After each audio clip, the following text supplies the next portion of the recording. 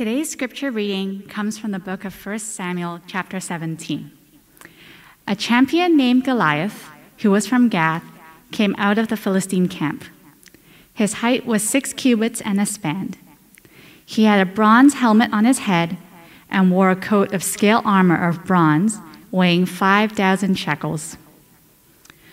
Goliath stood and shouted to the ranks of Israel, "Why do you come out and line up for battle? Am I not a Philistine? And are you not the servants of Saul? Choose a man and have him come down to me. If he's able to fight and kill me, we will become your subjects. But if I overcome him and kill him, you will become our subjects and serve us." Then the Philistines said, "This day I defy the armies of Israel. Give me a man, and let us fight each other." On hearing the Philistines' words, Saul and all the Israelites were dismayed and terrified.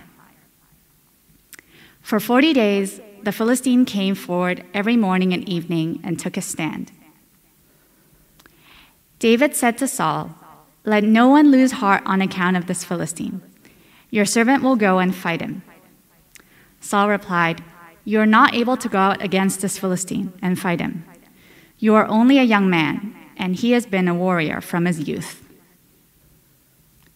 Meanwhile, the Philistine, with his shield bearer in front of him, kept coming closer to David. He looked David over and saw that he was little more than a boy, glowing with health and handsome, and he despised him.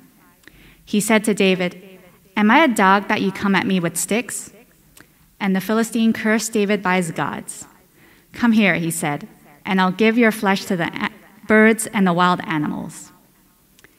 David said to the Philistine, "You come against me with sword and spear and javelin, but I come against you in the name of the Lord Almighty, the God of the armies of Israel, whom you have defied. This day the Lord will deliver you into my hands, and I'll strike you down and cut off your head.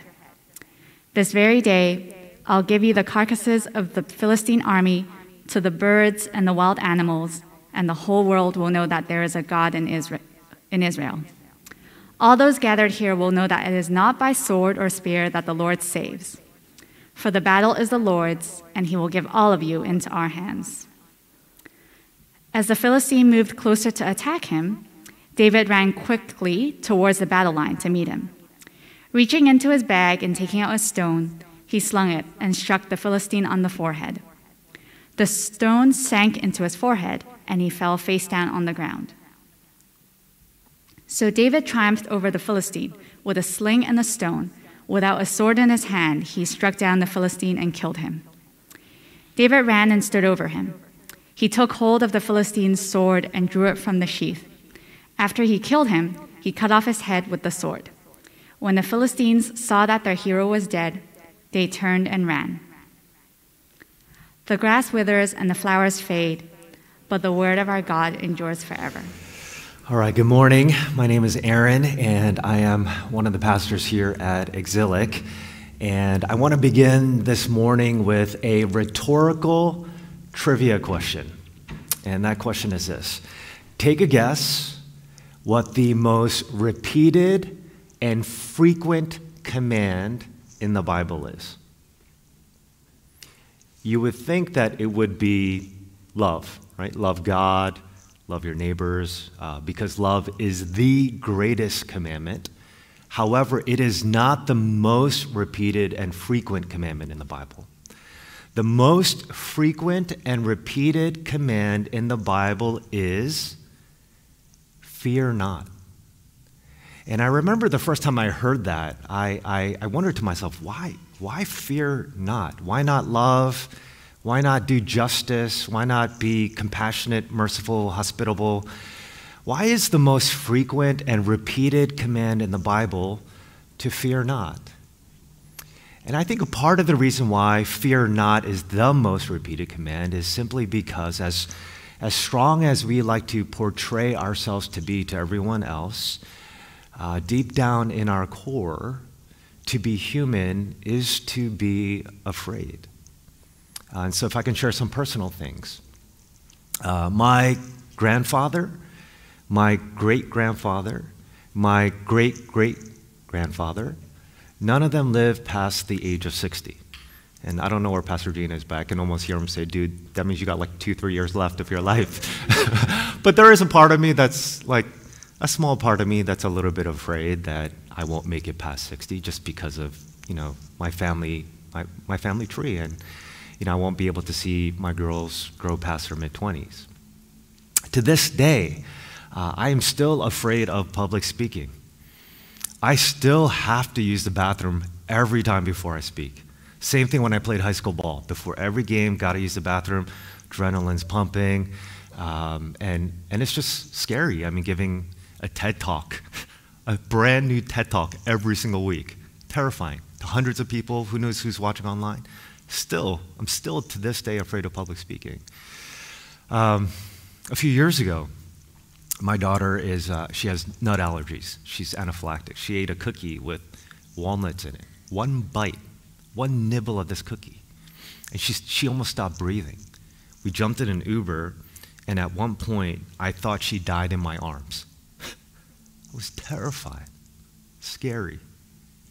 When I was in my 30s, and maybe one or two of you can relate to this, but when I was in my 30s, I was afraid that maybe marriage is not in the cards for me. Maybe this is not going to happen. And it took a long time for me to sort of get to a point where I was healthy enough to be okay with that, because I knew that marriage was not ultimately the solution to deal with my fears of being single for however long of my life.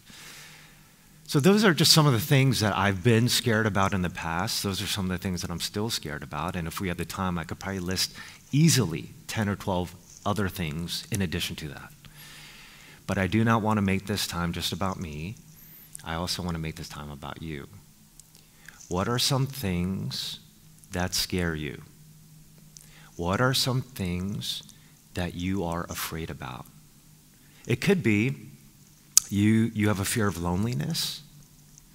It could be that you have a fear of meeting new people. You're new to the city, new to work, new to this church, and you're scared of, making new friendships. You might be afraid of having that awkward conversation with someone because you don't really want to have that conversation and you don't know how it's going to go. I was talking with one couple who are trying to have kids right now, and over the span of 1 month, 3 different people came up to them and said, why would you want to bring kids into this world? And so there's this fear of the future, fear of this dystopian world that we live in. What scares you? What are some of the things that you are fearful and terrified about?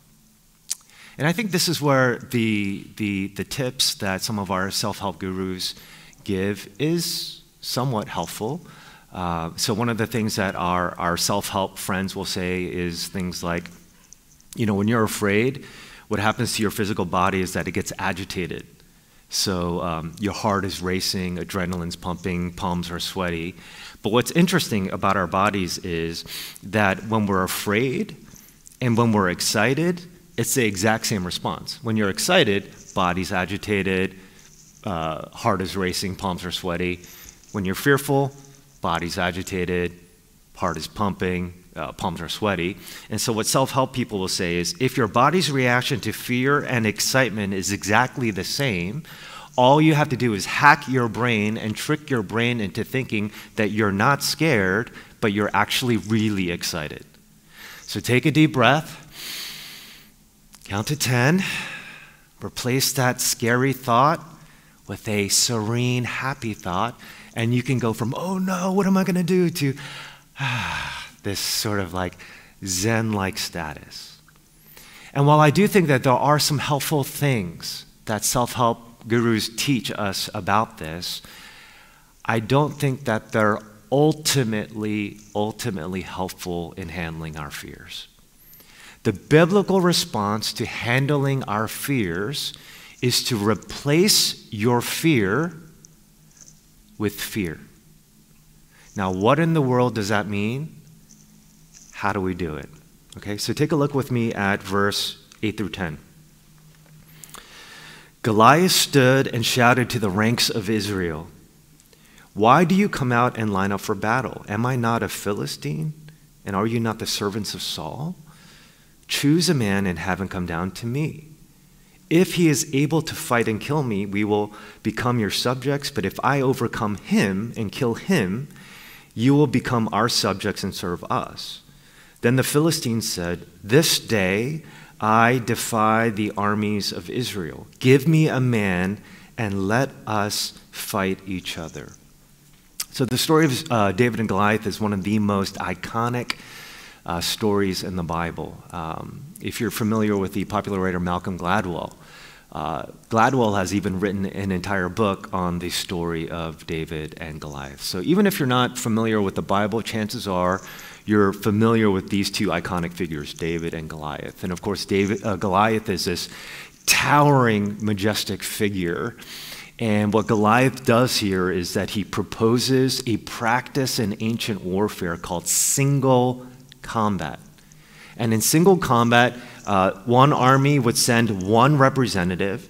The other army would also send one representative, and they would fight one another. And single combat was a way of settling disputes without gallons of blood being spilled by all of the armies. Okay, so twice a day, morning and evening, for 40 days, for a total of 80 times, Goliath would come down from the mountain to the valley, and he would invite one Israelite to a schoolyard fight. And as the Israelites are hearing this taunting taking place, they are filled with terror. And in verse 11 it says this: "On hearing the Philistines' words, Saul and all the Israelites were dismayed and terrified." Now, why were they terrified? They were terrified because as they were hearing Goliath's words, their fears drove their imaginations to the worst scenarios possible. So their fears drove their imagination to think about Goliath taking his large paws around their throats, strangling them to death. Their fears drove their imagination to Goliath's javelin and spear piercing their bodies like a kebab. Their fears drove their imagination to his baritone voice and laughter being the last things that they hear as they utter their final breath. Their fears drove their imagination to thinking about their wives and children becoming enslaved, all because you could not beat this man. And so that's the thing about fear. Fear is a chauffeur that drives our imaginations to the worst scenario possible, instilling a lot of anxiety and fear within us. The first century philosopher Seneca says, "We suffer more often in imagination than in reality." Now, again, this is a rhetorical question, but for how many of us live in imaginary worlds rather than reality? And oftentimes what our fears make us do, they force us to play the what if game. What if this happens? What if that happens? And we start living in these imaginary worlds as if they're reality. And as a result of that, we're mentally drained, emotionally exhausted, and paralyzed in what we're able to do. So let me ask you again, do you live more in your imagination than in reality? When you let your fears live rent-free in your head, they are nothing but squatters that have no right or business living up there. They have no business living up in your head. And so, in contrast to the people who are filled with terror and fear, David did not let his fears live rent-free in his head. Instead of letting his fears drive his imagination to the worst scenario possible, David lets his fears drive his imagination ultimately to God. And this is what we see in verse 32. David said to Saul, "Let no one lose heart on account of this Philistine. Your servant will go and fight him." So here's the question. How was David able to be so courageous when Goliath was so scary? How was David able to be so courageous when everybody else was so terrified and afraid of him? Because take a look with me at verse 41 to 44. Meanwhile, the Philistine with his shield bearer in front of him kept coming closer to David. He looked David over and saw that he was a little more than a boy, glowing with health and handsome, and he despised him. He said to David, "Am I a dog that you come at me with sticks?" And the Philistine cursed David by his gods. "Come here," he said, "and I'll give your flesh to the birds and the wild animals." So Goliath is not only physically very intimidating, but he's verbally very intimidating as well. And this is why all the Israelites are filled with fear. They are overly fearful, in contrast to Goliath, who is almost overly fearless. And this is also what ultimately leads to Goliath's downfall. He had no fears whatsoever at all. And fear, and the reason why I say that is because fear is not only a negative thing, but sometimes it can be a very positive thing if we have the right kind of fear and the right amount of fear. Fear keeps us humble and grounded. Fear reminds us that we are not God. Fear can sometimes prevent us from making careless mistakes. So if you're riding a city bike in Midtown and you have no fear, you know what's going to happen? You're going to get hit. Okay? The right kind of fear, right amount of fear, is not always a negative thing, but sometimes it can be a very positive thing. The problem with Goliath is he has no fear whatsoever. Courage is not the absence of fear. Courage is a boldness in the presence of fear. Goliath has no fear whatsoever, and this ultimately leads to his downfall. But look at the kind of fear and the amount of fear that David has.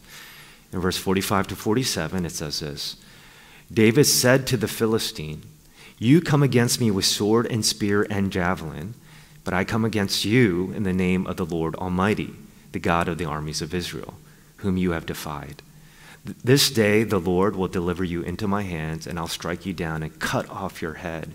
This very day I will give the carcasses of the Philistine army to the birds and the wild animals, and the whole army, the whole world will know that there is a God in Israel. All those gathered here will know that it is not by sword or spear that the Lord saves, for the battle is the Lord's, and he will give all of you into our hands." Look at how many times David references God. Over and over and over again, he's talking about God. The reason why David is ultimately not afraid of Goliath while everyone else is because David replaces his fear of Goliath with a fear of God. There are two kinds of fear. There's negative fear, where you let your fear drive your imaginations to the worst scenarios possible. But there's also positive kind of fear, where you let your fears drive your imaginations, not to the worst case scenarios, but you let your fear drive your imagination ultimately to who God is. And so Proverbs 14:26, whoever fears the Lord has a secure fortress. Psalm 34:7, the angel of the Lord encamps around those who fear him, and he delivers them. So what does it mean to fear God? Here's my working definition of what it means to fear God. It doesn't mean to be scared or terrified of God, but here's my working definition of what it means to fear God. To fear God means having a hyper-awareness of his presence in your life. It is a hyper-awareness of his reality. It is a hyper-awareness that he is for you, not against you. The Israelites did not have a hyper-awareness of God. They had a hyper-awareness of Goliath, but they did not have a hyper-awareness of God. The fact that David references God over and over and over again means that he had a hyper-awareness of the presence of God in his life.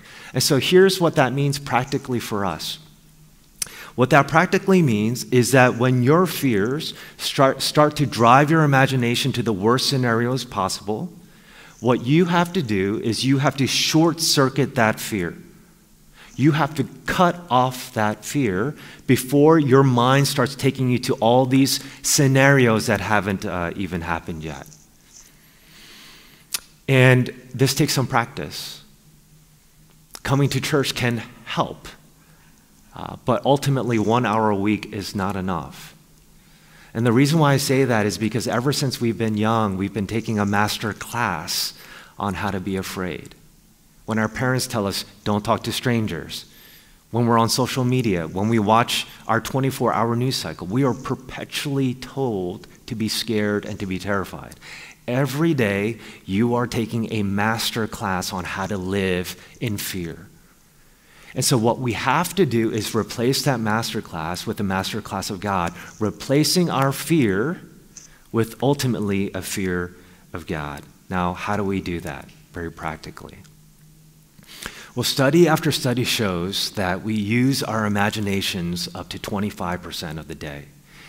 And I realize that sometimes when we hear the word imagination, we simply view the word imagination in a pejorative sense. Oh, that's just your imagination. So it's something childlike, but it's not something that, us adults, sophisticated, mature people do. But the truth of the matter is, we all use our imaginations up to 25% of the day. And what is the imagination? What are you doing when you're imagining something? You're imaging something that you cannot see. That's what it means to imagine something. So maybe 2 or 3 times a day, I lose my phone. So what do? I'm imagining where I last put it. What do you want to eat for lunch after service? You have to image something you can't see. What are your goals for 2022? You have to imagine or image something that you cannot see. We use our imaginations up to 25% of the day. Now, you can let your fears drive those imaginations to the worst scenarios possible, instilling anxiety and worry in your life. Or you can let your fear drive your imagination ultimately to who God is and what He has done for us. Now, how do we do that? Again, I think 1 hour a week is helpful. I don't know if it's enough. And I think one of the things that we have to learn how to do is put into our daily rhythms, just like flossing, brushing your teeth, taking a shower, we have to put into our daily rhythms reminders on how to be hyper aware of His presence in our life. It could be reading a verse a day. It could be reading a chapter a day. One of the things that I sometimes do, not all the time, but which I need to get better at, but one of the things that I try to do is 5 one-minute prayers throughout the day.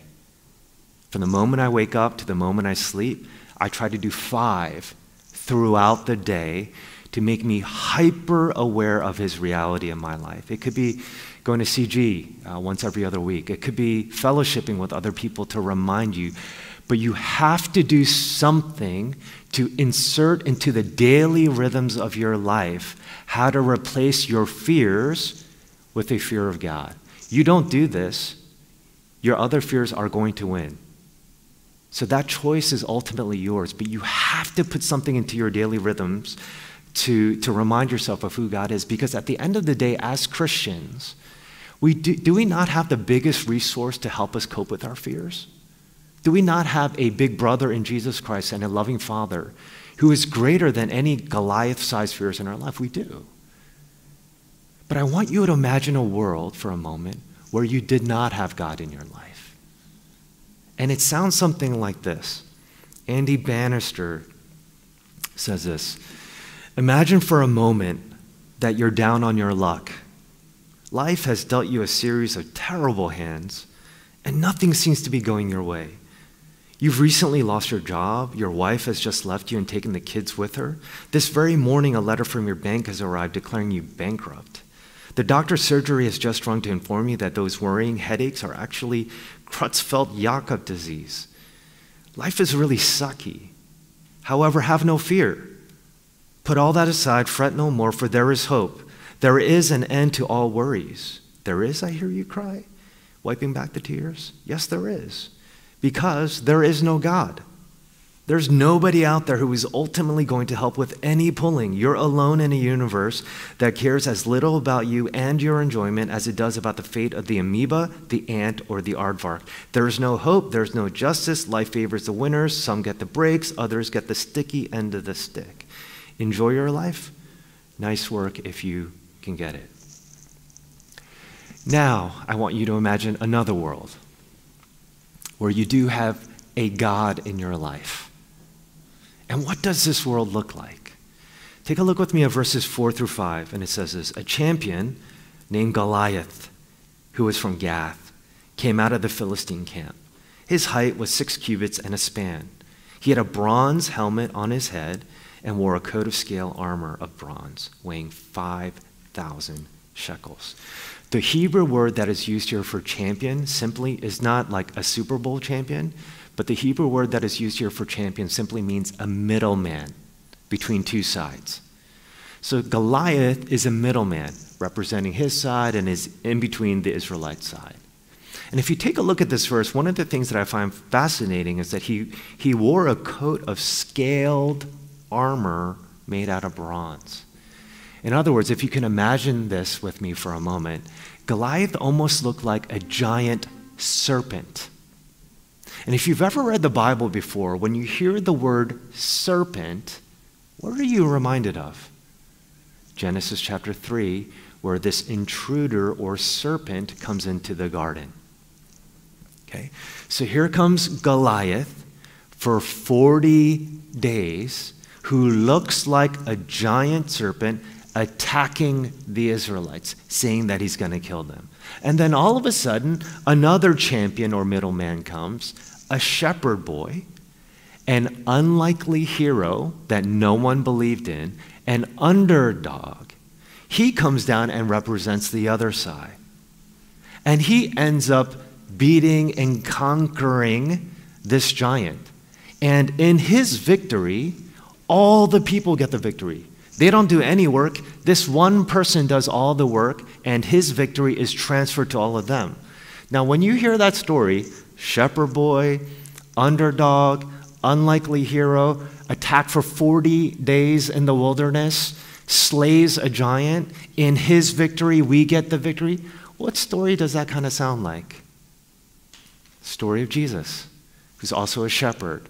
Unlikely hero no one believed in, attacked by Satan for 40 days in the wilderness. And he does what Adam and Eve ultimately should have done in the garden when the serpent came in. They should have cut off the head of the serpent, but they did not. They listened to the serpent. But what Jesus ultimately does, just like David does, is he decapitates death. And in his victory, we too are now more than conquerors as well. He does all the work. We get all the benefits. Jesus Christ is the ultimate champion, the ultimate middleman, who has fought our ultimate battle with death. And you know what? Death? 100% success rate. Death has never lost. It TKOs every one of us. But there is one person who defeats death. And that is him. And in him we have victory. Now, think about this logically with me. If he handles our greatest terror and nightmare, that makes us all weep because we lose our loved ones and eventually we will lose our own lives. If he's handled that giant, don't you think he can handle the other giants in your life too? Your fear of loneliness, you don't think he can handle that? Your fear of maybe failure or living a life of mediocrity, you don't think he can handle that? Your fear of not having kids, you don't think he can handle that? Your fear of that awkward conversation, you don't think he can handle that? If he's handled the greatest enemy of all, the greatest fear of all, can he not also handle the other things in our life? The 16th century French philosopher Michel de Montaigne once said, "My life has been full of terrible misfortune, most of which has never happened." Can I say that again? My life has been full of terrible misfortune, most of which has never happened. Oftentimes, we let our fears drive our imagination to the worst case scenarios. It fills us with anxiety and worry. You know what anxiety and worry are? Anxiety and worry is when we imagine the future without God in it. It is the opposite of having a fear of God, having a hyper-awareness of his reality in our life. And so what we have to learn how to do is to short-circuit our fears, and we have to replace those fears with a fear of God. And here's how we do that. So this past week, I was reading another iconic passage in the Bible, Psalm 23, "The Lord is my shepherd, I shall not want." And I came across verse 4, and in verse 4 it says, "Even though I walk through the valley of the shadow of death, I will fear no evil." Why? "For you are with me."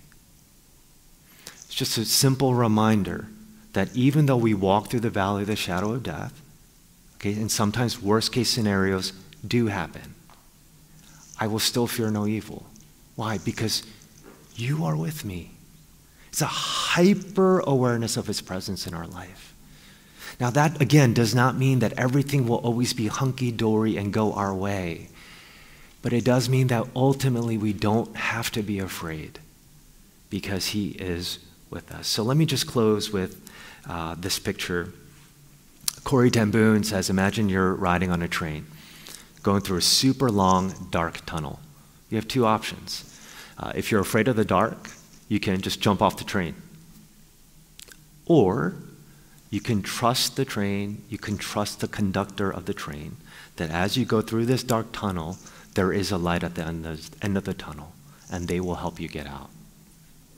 And similarly, as you guys go through these dark tunnels that are very terrifying and scary, you can jump ship, or you can sit there and have unwavering trust, confidence, and a hyper-awareness of his reality in your life. And whatever you're going through, he will get you through this. He's done it in the past, and whatever dark valleys you're going through, he can do it in the present and in the future as well. So let me end by just saying this. What are you afraid about? What scares you? What terrifies you? Do you let your fears drive your imaginations to the worst scenario possible, or do you let your fears drive your imagination ultimately to God who loves and cares about you? Because at the end of the day, God is not imaginary. He is ultimate reality. Let's pray together. Lord, in many ways, to be fearful is to be human. My goodness, we are trained on a daily basis to be afraid of so many things: pandemics, wars, injustice, the stuff happening in our own personal lives, insecurity, precariousness with our jobs. I mean, the list goes on and on and on. And we have been daily trained and discipled, catechized in a master class on how to live like scaredy cats. So it is my prayer that this day that you would remind us and teach us how to short-circuit those fears and to replace those fears with the fear of who you are. Give us a hyper-awareness of your reality in our life, your presence, that you are for us and not against us. And it's in the mighty name of Jesus I pray.